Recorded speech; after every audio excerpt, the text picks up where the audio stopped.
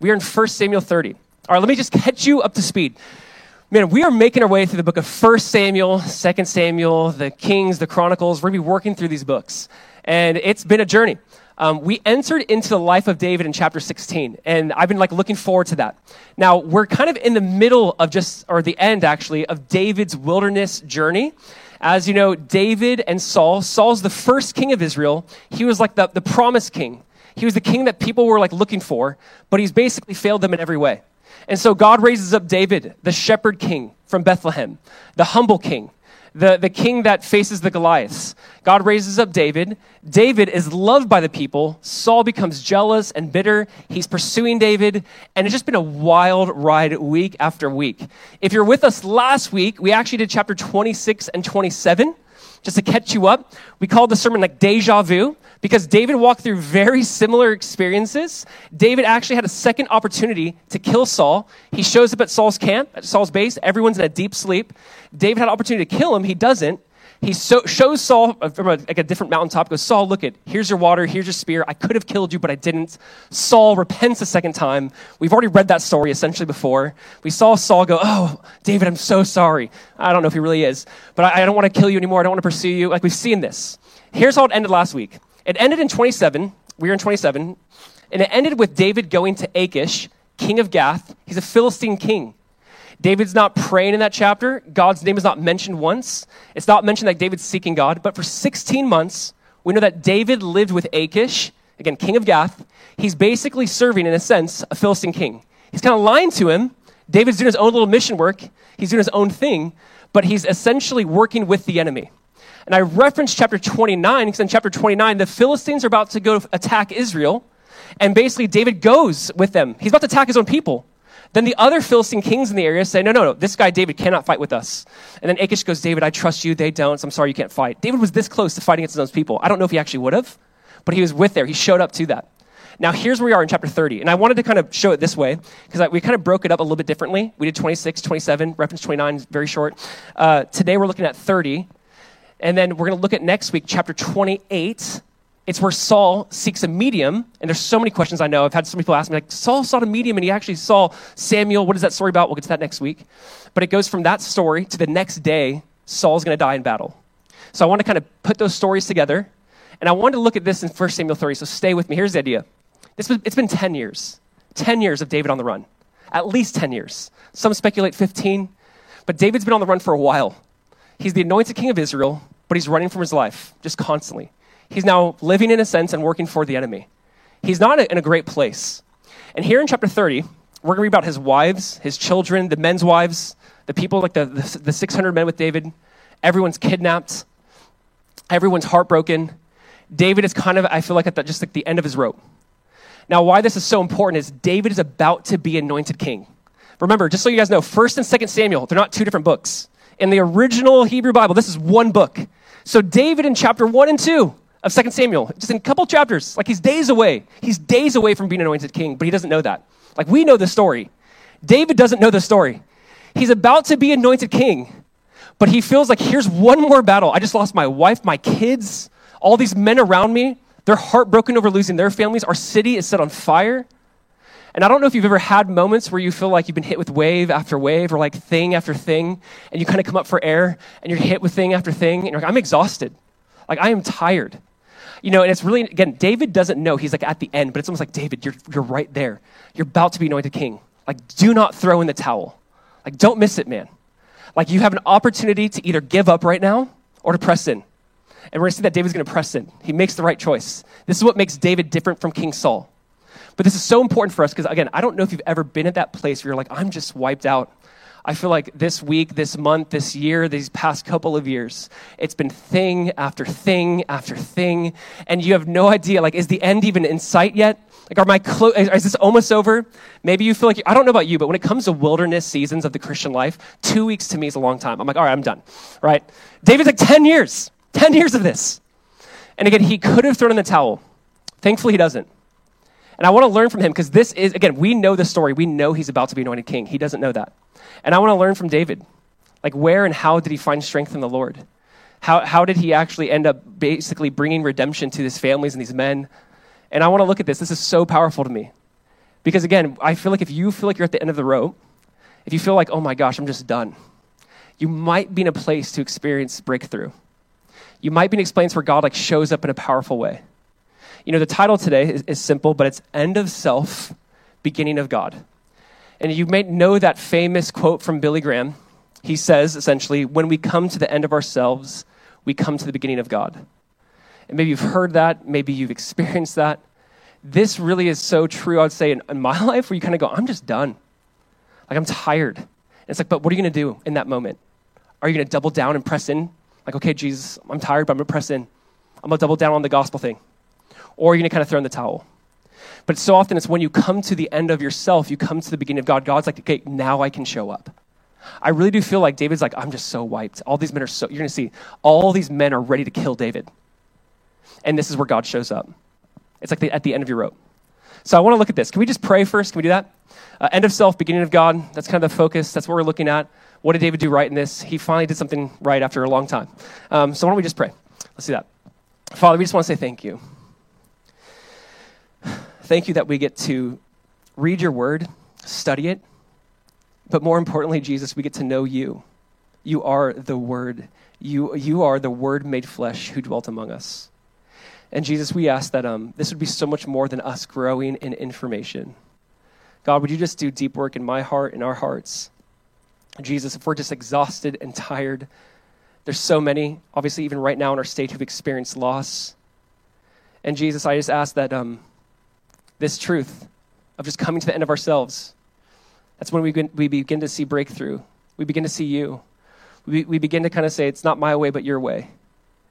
And I just ask God that everyone in this room, that maybe they're tired of fighting and that they would ultimately surrender and say, okay, Jesus, what do you want? I'm seeking you now. Help us to learn from David in this. Help us to learn and just look to you. And we just want to thank you, Jesus, in your name. Amen. Amen. You know, there's this phrase in the book of Hebrews that I've been thinking about all week and kind of just been resonating with me. And it's just a few words. The author of Hebrews says, you have need of endurance. And man, I have need of endurance. If there's anything in my life, I feel like I've always struggled with endurance. Like I just, sport-wise, physical-wise, spiritual-wise, like endurance is so key. I'm the guy that gets winded the fastest. I don't know, just that's me. When it comes to endurance, I have need. And that phrase, like just spiritually, you have need of endurance.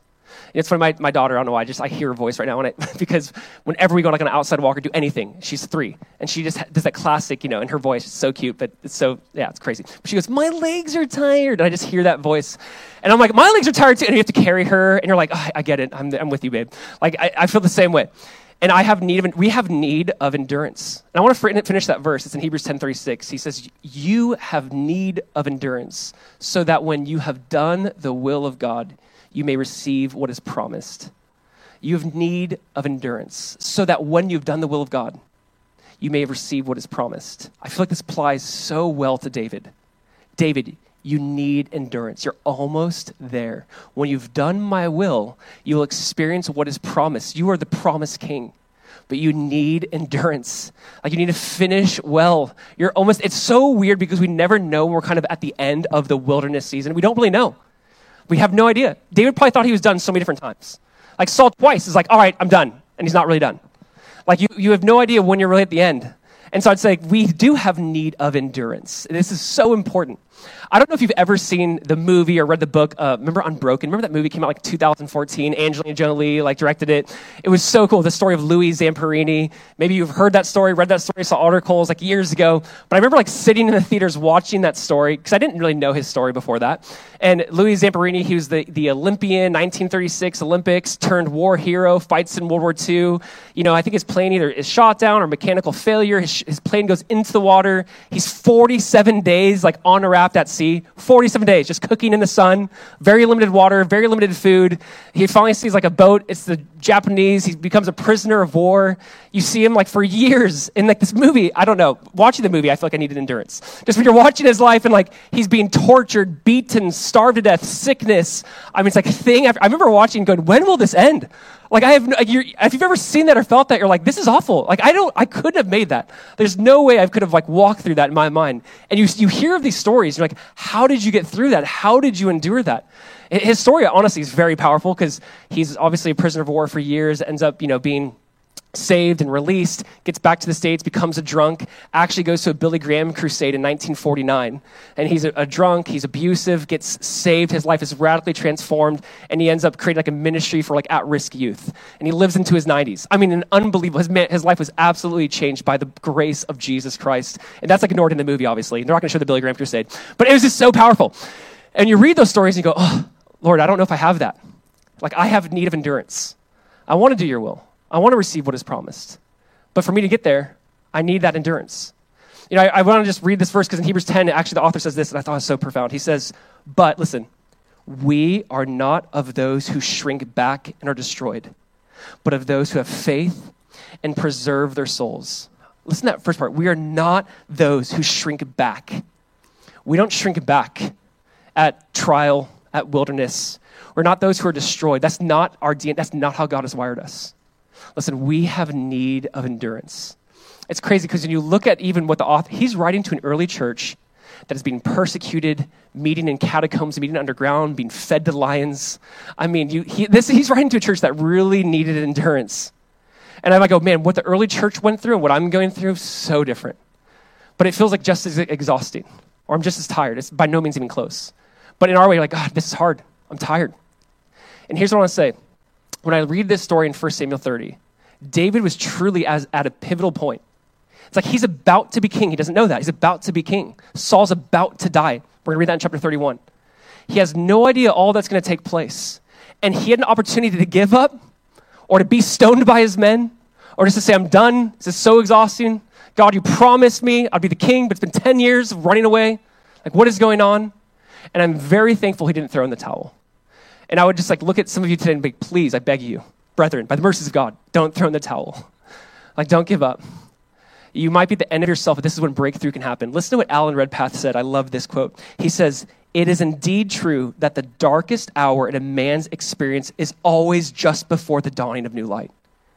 Just before the darkest hour, right before the dawning of new light. There's just this idea in scripture of like death and resurrection. You're like, oh, I just can't do anymore. And then God's like, yes, now I can show up. Now I can be at work. You guys following me? Yes? So we're going to jump into the story. Here's how we're going to kind of break it down, and we'll move through this somewhat quickly for a couple of points. But here's the 4 points. We see what David did. Let's learn from David in this. He encouraged himself in the Lord. He inquired of the Lord. He engaged with the Lord. There's action. And he's inspired by the Lord. He does something very similar to, I think, what the Lord Jesus does. So we're going to read this, break this down. First one is this. He's encouraged himself in the Lord. Let's read verse 1. All right? Here's the story. Ready? 1 Samuel 30, verse 1. It says, now when David and his men came to Ziklag, this is where they're staying. On the third day, the Amalekites had made a raid against the Negeb and against Ziklag. And they had overcome Ziklag. And they burned it with fire. They burned David's home with fire. And they'd taken captive the women and all who were in it, both small and great. They killed no one, but carried them off and went their way. And when David and his men came to the city, they found it burned with fire, and their wives and sons and daughters taken captive. Then David and the people who were with him raised their voices, and they wept until they had no more strength to weep. David's 2 wives also had been taken captive, Ahinoam of Jezreel and Abigail, the widow of Nabal of Carmel. And David was greatly distressed, for the people spoke of stoning him, because all the people were bitter in soul, each for his sons and daughters. But David strengthened himself in the Lord his God. All right, let me just kind of paint the big picture here. The Amalekites and the nation of Israel definitely had a long history with each other. As soon as Moses and the nation of Israel crossed into the promise or crossed into the wilderness, if you remember, they were basically being picked off by the Amalekites. I mean, the Amalekites were cruel to the Israeli people. They're cruel to them, constantly wiping them out, constantly at war with them. And you see this over and over again. We're told that in 1 Samuel 15, God tells King Saul to wipe out the Amalekites. He doesn't obey God. And actually, they're experiencing the consequences right now of Saul's disobedience. So there's a long-standing, basically war between the Amalekites and the people of Israel. They get back home. David and the men, remember, they're not allowed to fight against the nation of Israel, chapter 29. They're not allowed to fight against some people. That's good. They're sent back home. But they get home. Their city is set on fire. The women, the children, they're taken captive. They're alive. They don't know that yet necessarily, but they're alive. I want you to actually think about that. Sometimes you're like, it might be worse being taken captive. What they do to the women, what they do to the children, the torture, the things they'd walk through. You'd be like, oh, they're alive at least. Like, I don't know. Is that good? I don't know. It could be just as bad. I mean, I can't fathom this, by the way. I really want you to put yourself kind of in these David's sandals and a 600-man sandals, right? Put yourself in their situation for a second. When you think about coming like home to your city and you're like, oh my gosh, everything's on fire. Women, children, our goods, everything's gone. I can't imagine that level of hopelessness and despair. Obviously, there are people right now who don't have a home, like in our own state. It's crazy. Things taken away by a flood, in a sense. But your women, your children, but also taken captive, like you're an enemy of war. Like you're a prisoner of war. You have no idea what they're doing to them. I can't imagine, like, what are they doing to my kids, like, what's going on? That hopelessness and despair. You know, I had a friend from West Africa who was taken captive as a child soldier. Some of you even know this person or two, but a couple different friends. When I sat down with them to listen to their story, I'm like, I want to hear your story more complete. And it's crazy to think about the war that took place in West Africa. This friend of mine, he was working in the fields, like a little bit far from home. He comes home, he goes, I just remember coming home and basically seeing our village on fire. No one's there. I'm scared. I run. I hide in the bush. Eventually, I get captured. They try to brainwash us, give us a gun. I try running over and over again. People keep capturing me, bringing me back. And you hear that. So I'm like, and I remember just asking, like, what was that like? Just coming, you're a child coming home. Everything's on fire. Like, everyone's gone. And he's like, the level of despair is, you can't even put into words. I mean, that's where David's guys are at. Like, that's where David's guys, my wife, my children, everyone's gone. Every man, every 600, the men come back with him going, everything's gone. And you can imagine they want to stone him. This is King David, by the way. You've never seen this. Like David's mighty men, they want to kill him. Like you don't see this ever take place until right now. They're mad at David, obviously understandably so. Like they are ready to stone and kill David. I mean, I can't imagine that. Now, this is fascinating to me actually, by the way. In Exodus chapter 17, before Moses fought the Amalekites, you can read the story in Exodus 17, before he fought the Amalekites, the people of Israel wanted to stone and kill Moses. And now here's David, before he fights the Amalekites, the people want to stone and kill him.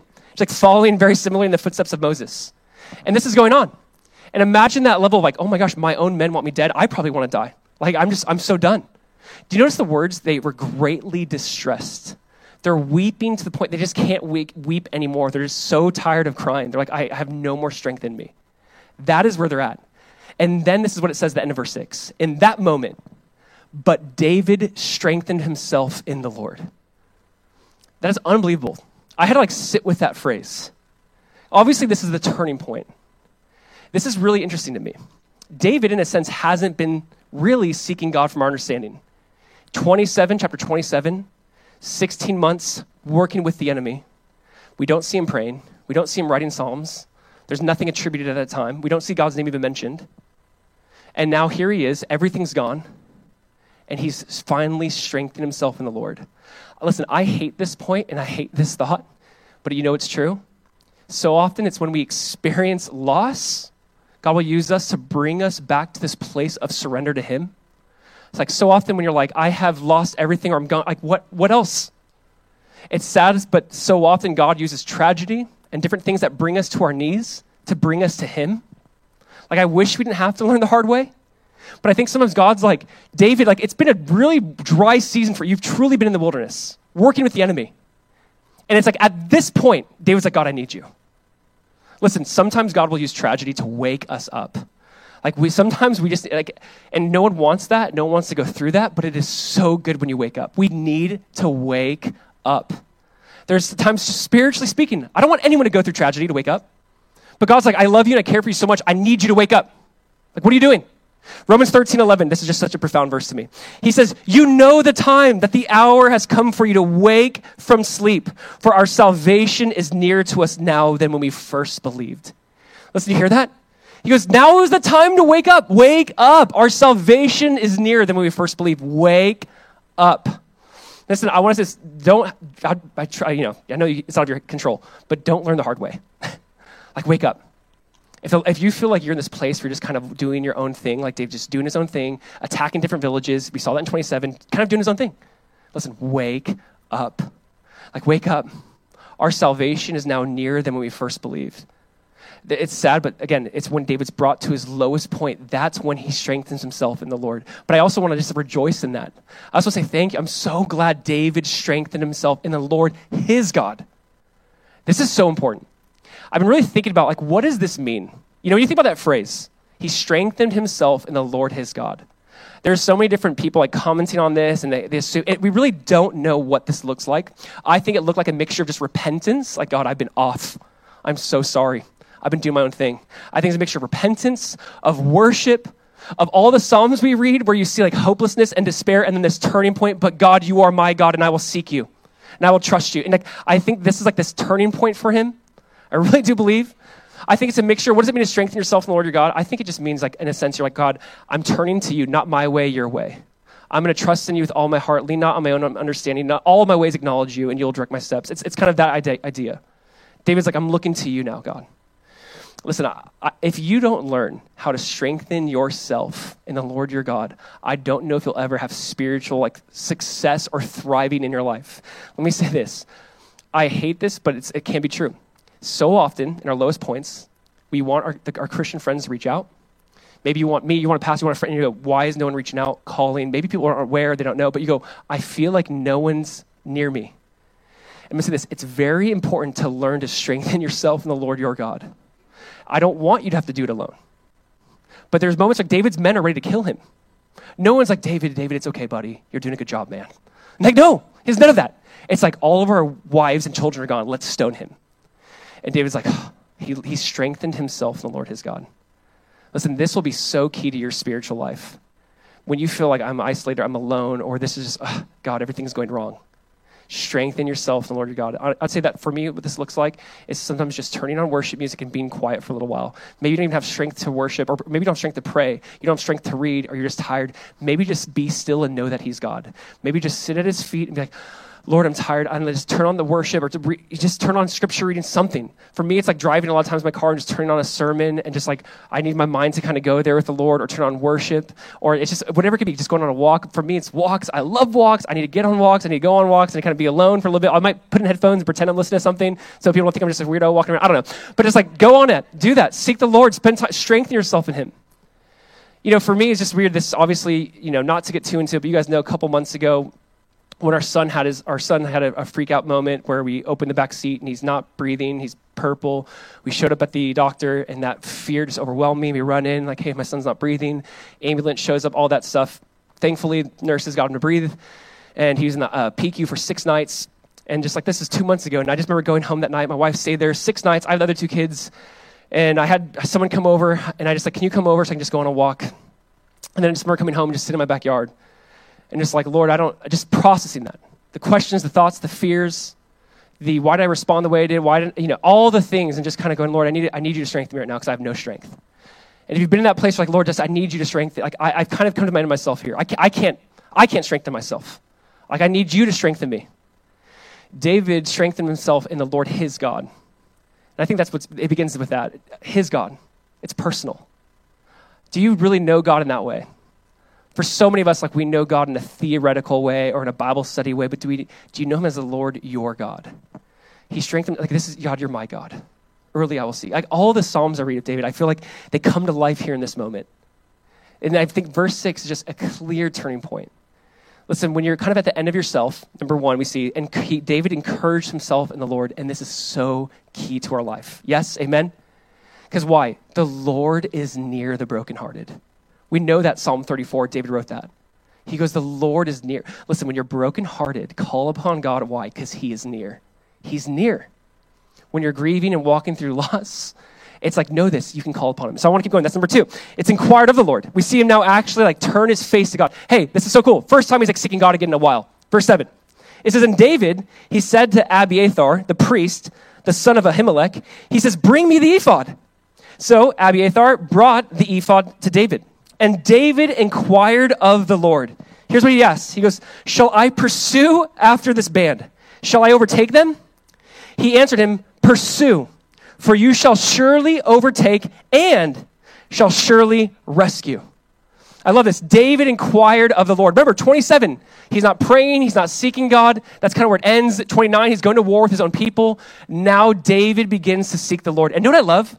God's not like, well, David, where have you been these last 16 months, right? The Lord, he's just quick to respond. How cool is that? Isn't that amazing?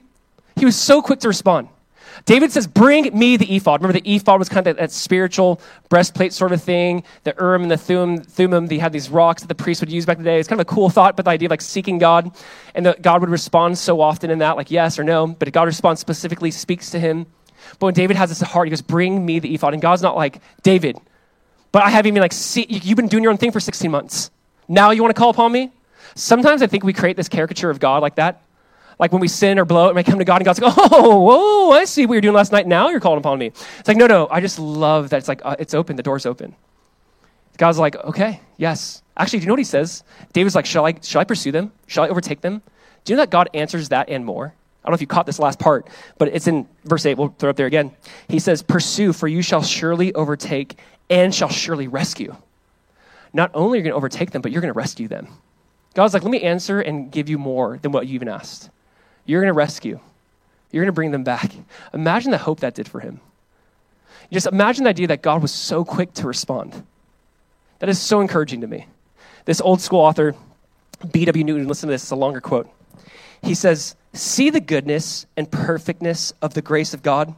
There was no delay in this answer. No reserve, no ambiguity. More even was told than David had asked. He was told not only that he might pursue, but that he should surely recover all. In a moment, the black cloud of sorrow that had hung so darkly over David's soul was gone. Agony gave place to joy. And he whom his companions had been dooming to death stood suddenly before them as the honored servant of the Lord his God, commissioned to pursue and to conquer. He did pursue, and all was as God had said. Just God is so faithful when we call upon him. Why do we have not? We ask not. Or we ask amiss. We need to ask. We need to say, Jesus told, ask, seek, knock. Ask and be given. Knock, it'll be opened. There's just something about, Lord, I'm calling upon you. Again, do you notice this prayer, by the way? It's so short. I think sometimes also the enemy has this thought in our mind like, well, you better pray long. The longer, the better. When Ecclesiastes is like, no, you're God in heaven, here I am on earth, I'll let my words be few. There's this idea of like, can I tell you God will answer the small, quick prayers? God is so good that way too. It's like Peter walking on water, and everyone's like, oh my gosh, Peter's walking on water. And then he just starts looking at the storm like, this is freaky. And as he sinks, he just says, Lord, save me. And Jesus is like, is that all you got? Lord, save me? You should really, no, beg me. Like, no, there's just a quick little like, Lord, save me. It's just like, Lord, shall I pursue? I'm just saying there's something, God is so much better than we think he is. God is so good. God, you want to answer? I've been far from you. I've been wandering. God, I'm not even repenting yet. I'm just going, God, help. God's like, I'm going to help. David wrote in Psalm 34:17. Listen, when the righteous cry for help, the Lord hears and delivers them out of all their troubles. He hears. It's Isaiah 55. Seek the Lord while he may be found. Call upon him while he is near. Can I tell you, God was near the brokenhearted. This is a perfect time to call upon God. Perfect time. We know he's near the brokenhearted. So call upon him while he is near. So if you are in that state, if you are in that place, listen, he is near. So call upon him. Seek him while he may be found. Call upon him while he is near. Yes? And then he finally begins to inquire of the Lord. And know what's cool? When I read this, I go, man, it'd be so cool to have an ephod. Like, who doesn't want an ephod? It'd be so great. I'd be like, oh, Lord, use this? Okay, perfect. Yeah. Can I tell you? But the Bible says in the New Testament, it's like, we have something better. We have a great high priest. We have a great high priest. It says, come boldly to his throne room of grace that we may obtain mercy and find grace in our time of need. You know what's cool? I want an ephod, but I have a high priest. I want an ephod, but I have Jesus, the mediator between God and man, the man Christ Jesus. We have something better than an ephod. We have the throne room of grace that is open, and God's like, come on in. That's better. Yes? That's better. The throne of grace. Not the throne of judgment, the throne of grace. That we may obtain mercy and grace in time. And right now, God's throne is a throne of grace. It will be a throne of judgment. But right now, it's a throne of grace. Come to that throne. Don't go to the next throne. Come to the throne of grace. Because he will give mercy and grace in time of need. So David inquires of the Lord. Like there's something happens. So he engages with the Lord. We see him inquire of the Lord, or he's encouraging the Lord. Number 3 is he engaged with the Lord. So there's action. There's prayer and there's action. Look at verse 9. So David set out, and the 600 men who were with him, and they came to the brook of Besor, where those who were left behind stayed. But David pursued, he and 400 men. 200 stayed behind who were too exhausted to cross the brook of Besor. That's understandable. They're tired. So 200 men, 600 men with David, 200 stay. They watch the equipment, 400 about to go with David on this pursuit. But notice these two phrases. It says David was set out. David set out. Verse 10, David pursued. The whole idea is this. David prayed, God answered, but there's still work to do. And I don't know if we always kind of get that. Like, God answers prayers, but there's still work to do. God's like, yes, go. Go pursue. You're going to rescue everything. But there's also like, go to work. Like, yes, pray, right? Yes, pray. Seek the Lord, inquire of him. But don't be like, he answered, yay. You just sit there. Like, no, okay. Now it's like time to go. And that's what David does. Like, it's time to go now. David pursued. He set out. This is so important. There is that dynamic, I don't know, in scriptures that we see. It's like we rest in the answers that God has given us, and then we also kind of work with God. Like, we rest in what God has done, but we're also like, all right, now I get to work with you on this. Oh, I have to like go and like now fight.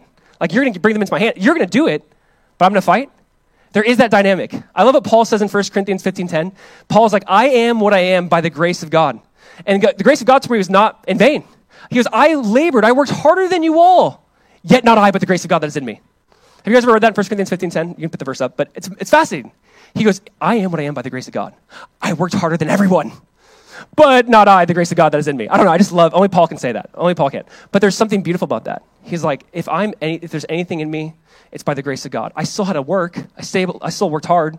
I still labored more than anyone, but even that was the grace of God.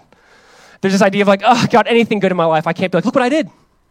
David can't be like, look, I overtook them. He's about to overtake them. The people are about to celebrate and praise David. It's going to go from stoning to like, David, you're the hero. And the idea is David realizes though, no. The Lord gave them into our hand. So I had to work, but who gets the credit? God. And so this idea of like, I'm going to engage with you, Lord. Like you answer, you're the God who answers prayers. You're the one who does this, but I still work with you. Yes? So church, like, yes, we pray, but we also like work with the Lord in that prayer. So we go, yes, God, be with Hurricane Ian, but also like, how can we serve and help? There's like both. Like we're going to do both here. Both are necessary. Both are beautiful. It begins with prayer. It's the Lord who does it. It's the Lord who gets the credit, but we're also working with him. Yeah? You guys follow me on that? Now next, we're going to see a really weird little side story about this Egyptian. Listen to this, verse 11. So David, they left the 200 men. Verse 11, they found an Egyptian in the open country and brought him to David. And they gave him bread, and he ate. They gave him water to drink, and they gave him a piece of cake of figs and 2 clusters of raisins. And when he had eaten, his spirit revived, for he had not eaten bread or drunk water for 3 days and 3 nights. And David said to him, to whom do you belong? And where are you from? Like, you're not from around here. He said, I am a young man of Egypt, servant to an Amalekite. And my master left me behind because I fell sick 3 days ago. We had made a raid against the Negeb of the Cherethites and against that which belongs to Judah, your people, and against the Negeb of Caleb. And we burned Ziklag, where you live, with fire. He's admitting to participating in this. And David said to him, will you take me down to this band? And he said, swear to me by God that you will not kill me or deliver me into the hands of my master, and I will take you down to this band. We're going to see in verse 16, David takes him. Now, this is a weird little side story. Here's this Egyptian guy. He was a servant to one of the Amalekites. He's serving him. He gets sick, so they leave him behind. You know, pretty cruel. They basically leave him for dead. So he's this Egyptian guy. David finds him. Who are you? Where are you from? He goes, my master left me here. I've been sick. I haven't eaten or drinking for 3 days. David and his men show him a lot of mercy. They feed him, give him cakes of figs, which sounds gross to me, but really good to them. But they give him some stuff. He felt revived in his spirit. He feels alive again. 3 days, 3 nights. He's brought back to life in a sense. It's like, okay, thank you. Hey, swear to me that you won't give me back. I don't want to go with them. I'll go with you. I'll show you where they are. I don't want to go with them. I'll stay with you. Now, here's what's interesting. A lot of people like to comment on this. I don't want to speculate too much, but this really is fascinating. Egypt obviously kind of represents the world so often in scriptures, but there's something so beautiful about this. Here's this guy working with the enemy of David. He participated in burning down Ziklag. You can imagine if you're David, like anyone who participated in that, I'm going to kill you. But David has mercy on this guy. You worked with the enemy, but first, before he even said, I'll work with you, David shows mercy and kindness. Before he makes any sort of commitment to David or helping him out, David shows him mercy, shows him kindness. That obviously this guy goes, I like you more. I want to go with you, not them. Don't turn me over. I'll go with you. And it did something to this guy. And when you read that story, for me, it's like, how can you not see or feel the gospel in this? It's like we're told that in scriptures, we're at one point in time at war with God, enemies of God, right? Like you and I, James talks about that, at war, enemies of God, but God who is rich in mercy. But God showed us mercy first before we ever said help. God shows him mercy, or David shows him mercy in this moment, in this time. I have to point this out because there's just something in the scriptures. You will notice this, I promise you. There's something in the scriptures. Whenever you see 3 days, 3 nights, whenever you see any sort of reference, the Bible's trying to paint this picture of death and resurrection. It just is. Isaac, 3 days, 3 nights. You're going to see this with Daniel, 3 days, 3 nights. You're going to see this Jonah, 3 days, 3 nights. Whenever you see 3 days, 3 nights in scripture, it's almost like, look at resurrection is coming. Or there's like this picture of like resurrection. This idea of Jonah 3 days and 3 nights in the belly of the whale. He's as good as dead. But then he's spit out on the third. There's this idea of the Egyptian. On the third day, they find him. On the third day, they feed him. On the third day, it says his spirit is revived. There's just these little pictures of that. And I think God was setting us up for this. Like throughout the Old Testament, God's preparing our hearts for, don't you get it? 3 days, 3 nights. On the third day, the Son of Man will rise. On the third day, there'll be resurrection. And there's like these little pictures of death and resurrection throughout just the Old Testament, which I find absolutely beautiful. God's like preparing our hearts saying, though you were dead, I'll also make you alive. Like when I found you, you were as good as dead, but I made you alive. There's just something about these little side stories. Whenever you come across it, it's the gospel being repeated before the gospel actually comes on the scene in the person of Jesus. And it is so beautiful to me. It's to prepare our hearts for this. But David's like ready. He's like, I'm going to go. I'm going to engage with you, Lord. Let's go. I found this Egyptian guy. He's going to lead us to them. This brings us to our fourth and final kind of thought. It's a little bit longer. Number 4 is this. We see he's inspired by the Lord, meaning he's going to do something that I believe Jesus would do. So let's read. Verse 16. So he had taken this Egyptian guy down with him. And behold, they were spread abroad over all the land. So the Amalekites, these guys, they're eating and drinking, and they're dancing. We won, right? Because of all the great spoil they had taken from the land of the Philistines and from the land of Judah. And David struck them down from twilight until the evening of the next day. And not a man of them escaped, except 400 young men who mounted camels and fled. I don't know why that just looks and sounds funny to me. Verse 18, David recovered all. Everyone say all. David recovered all that the Amalekites had taken. And David rescued his 2 wives. Nothing was missing, whether small or great, sons or daughters, spoil or anything that had been taken. David brought back all. Everyone say all. David also captured all the flocks and herds, and the people drove the livestock before him and said, this is David's spoil. Just keep reading. Verse 21. Then David said to the 200 men who had been too exhausted to follow David, so it goes back to them, and who had been left at the brook of Besor. And they went out to meet David and to meet the people who were with him. And when David came near to the people, he greeted them. Then all the wicked and worthless fellows among the men who had gone with David. Remember, David's mighty men weren't so mighty originally. All these worthless fellows, they said to David, because they did not go with us, we will not give them any of the spoil that we have recovered, except that each man may lead away his wife and children and depart. That's all they get. They get their kids back and their wife. But David said, you shall not do so, my brothers, with what the Lord has given us, He has preserved us and given into our hand the band that came against us. Who would listen to you in this matter? For as his share is who goes down into the battle, so shall his share be who stays by the baggage. They shall be alike. And he made it a statute and rule for Israel from that day forward to this day. All right, stay with me. So David goes to fight them. They're dancing, they're partying, look what we've done. They're not ready for battle. They overtake them. They wipe them out. 400 young men escape by camel. I don't know why, this is just a side story, interesting to me. But they take back everything. Everything's taken back, right? It says all of it. The people are so amazed. They go, this is David's spoil. David, you did it. Good job. David recovered all. Now, here's why this is fascinating to me. Everything that was lost, everything that was taken by the enemy was redeemed. Everything that was once gone is now found. Everything that was once taken by the enemy, they now have recovered. This is so clearly a picture of what was lost in the garden in the very beginning in Genesis. We see Jesus ultimately redeem and bring back at the cross. This idea, though, of like the enemy took it all, but a greater than David will one day come and recover all. The idea that says, no, I know you think you belong to the enemies, but I've come to rescue. I've come to redeem you. I've come to set you free. There's this idea of like all, David brought back all. It's just emphasizing the point that nothing was lost. Not one hair, not one item, nothing. Everything that was taken by the enemy, God redeemed. That is just so encouraging in general. It's like and you think about this in Hosea or different parts of the scriptures, it's like whatever the years or whatever the locusts have taken and eaten, God will restore. God will redeem. You just see this idea of like whatever's taken, watch God bring back. Now, here's what's funny to me. The men who fought obviously go, look, we fought. We did it. David goes back to the 200 who, it's understandable. They're exhausted. Like, they've had a long, time. They're exhausted. And they're like, no, they get nothing. They didn't get none of the spoil. And remember, it's like David's going, but did you not just call us, this is David's spoil? I'm going to do what I want to do. Everyone participates in this. Everyone gets this. Even if you think they're worthy of it, deserve it or not, everyone participates. Everyone gets this. This is like how I'm going to run my kingdom. This is basically a foreshadow. Remember, David's about to be the king. He also doesn't want to upset these 200 people. Like, wait, what? But David's looking and going, I don't care if this offends you guys, you 400, you worthless fellows, it says about them. Everyone gets to participate in the benefits of this is David's spoil? Look what I've done? Okay, fine. Then everyone gets to share and participate in this. This is such a kingdom of God economic kind of a thing. It goes so counter what we're used to. It's this idea that it's a gift. Remember how he says this? God delivered them into our hands.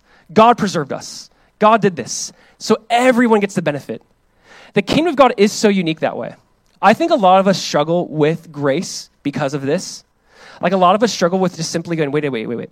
Are you telling me I get to go to heaven or have eternal life simply because of what Jesus Christ has done for me? It's not what I do, it's what he did? Yeah.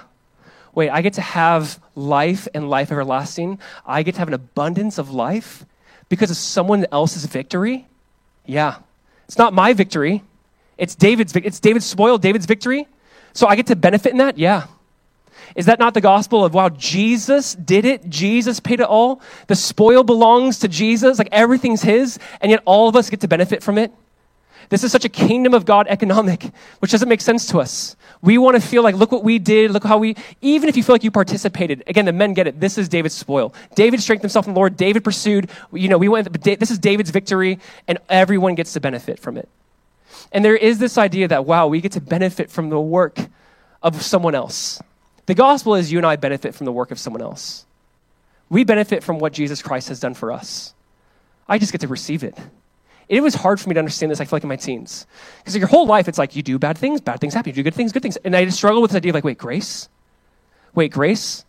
God just freely gives and I just receive? And that's it? And it's like, that's too easy. Like, yeah, I know. But I want to feel like I worked for it. To fight that, no. This is something you receive. This is so beautiful. Like, God's kingdom is so different. This obviously reminds me of the parable in Matthew 20. If you remember the parable in Matthew 20, and this parable frustrates, I think, a lot of people. In Matthew 20, there's a master who goes out and basically, hey, I need people to work in my fields. I'll pay you 1 denarius for the day. Come work in my field.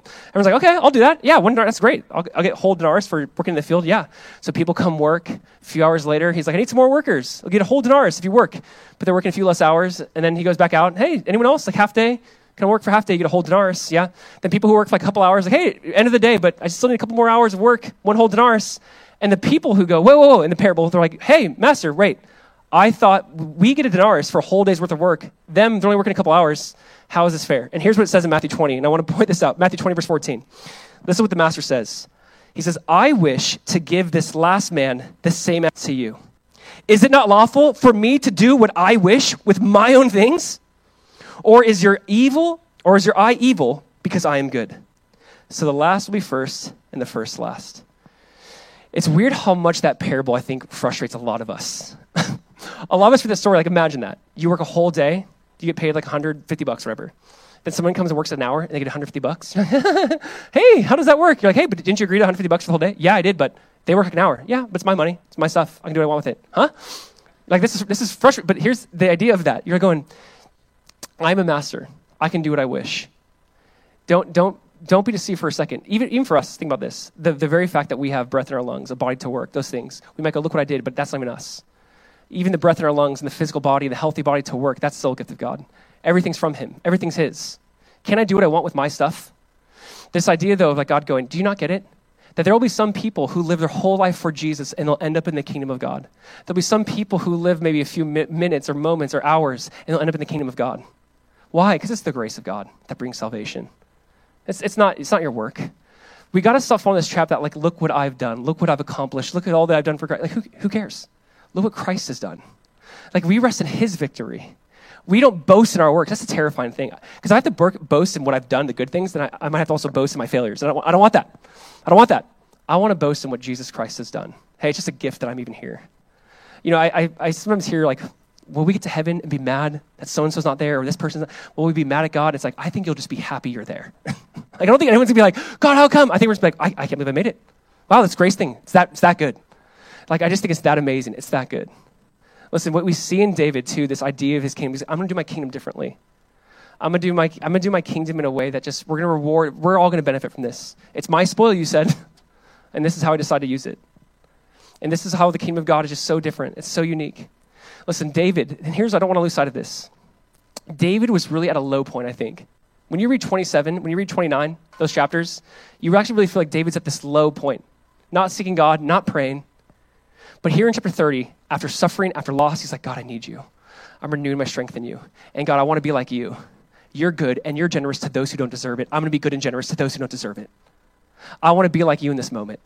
I'm going to be kind to those who don't deserve kindness. They didn't fight with us. They were cowards and stayed back, but I'm going to be kind because you've been so kind to me. When you've experienced the grace and love of Jesus, you can't but help share and give the grace and love of Jesus. You know, blessed are the merciful, for they shall obtain mercy. Like mercy. The idea is like, if you show mercy, you're going to get some mercy. If you've experienced mercy, you're going to want to show mercy. Like, it's just something about that. You've experienced it, go share it, go give it. Like we have received, freely give. There just is this idea in the scriptures. God has done it. We just rejoice in the finished work of Jesus.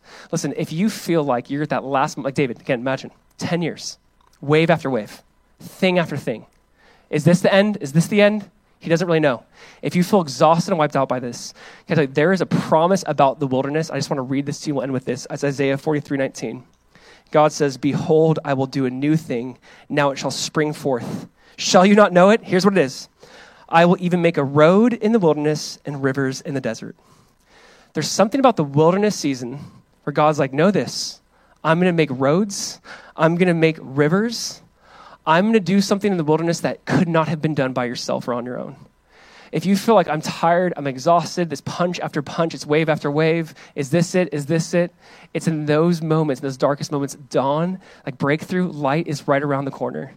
Don't throw in the towel. You have need of endurance. Continue. Watch God be gracious. Watch God be good. Watch God be like, yes, you sought me. You came to the end of yourself and you sought me. You didn't come to the end of yourself and give up. You actually sought me. You inquired of me. You engaged with me. You strengthened yourself in me. Yes, you get it.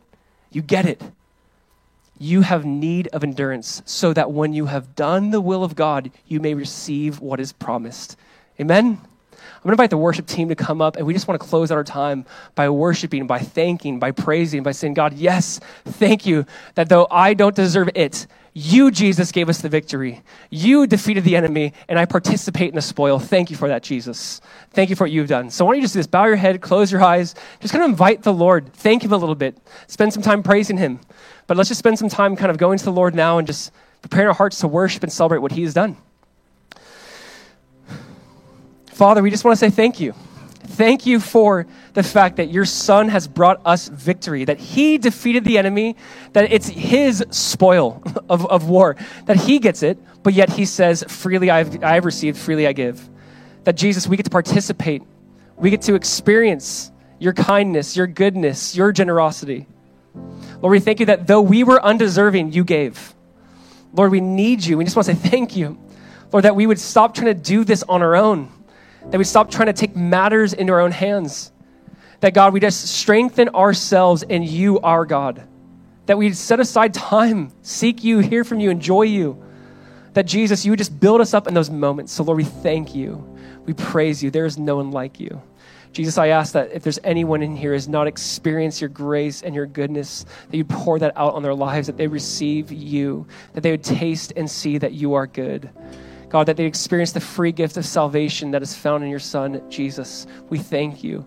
We praise you. For anyone in this room who's just overwhelmed and exhausted and tired, and they go, is this the end? Is this the end? That Jesus, that they would look to you and seek you, call upon you, because you are near. You are near, Lord. And we just say thank you for that. We just want to praise you now in your name, Jesus. Amen. Why don't you guys just stand and let's just close out and worship.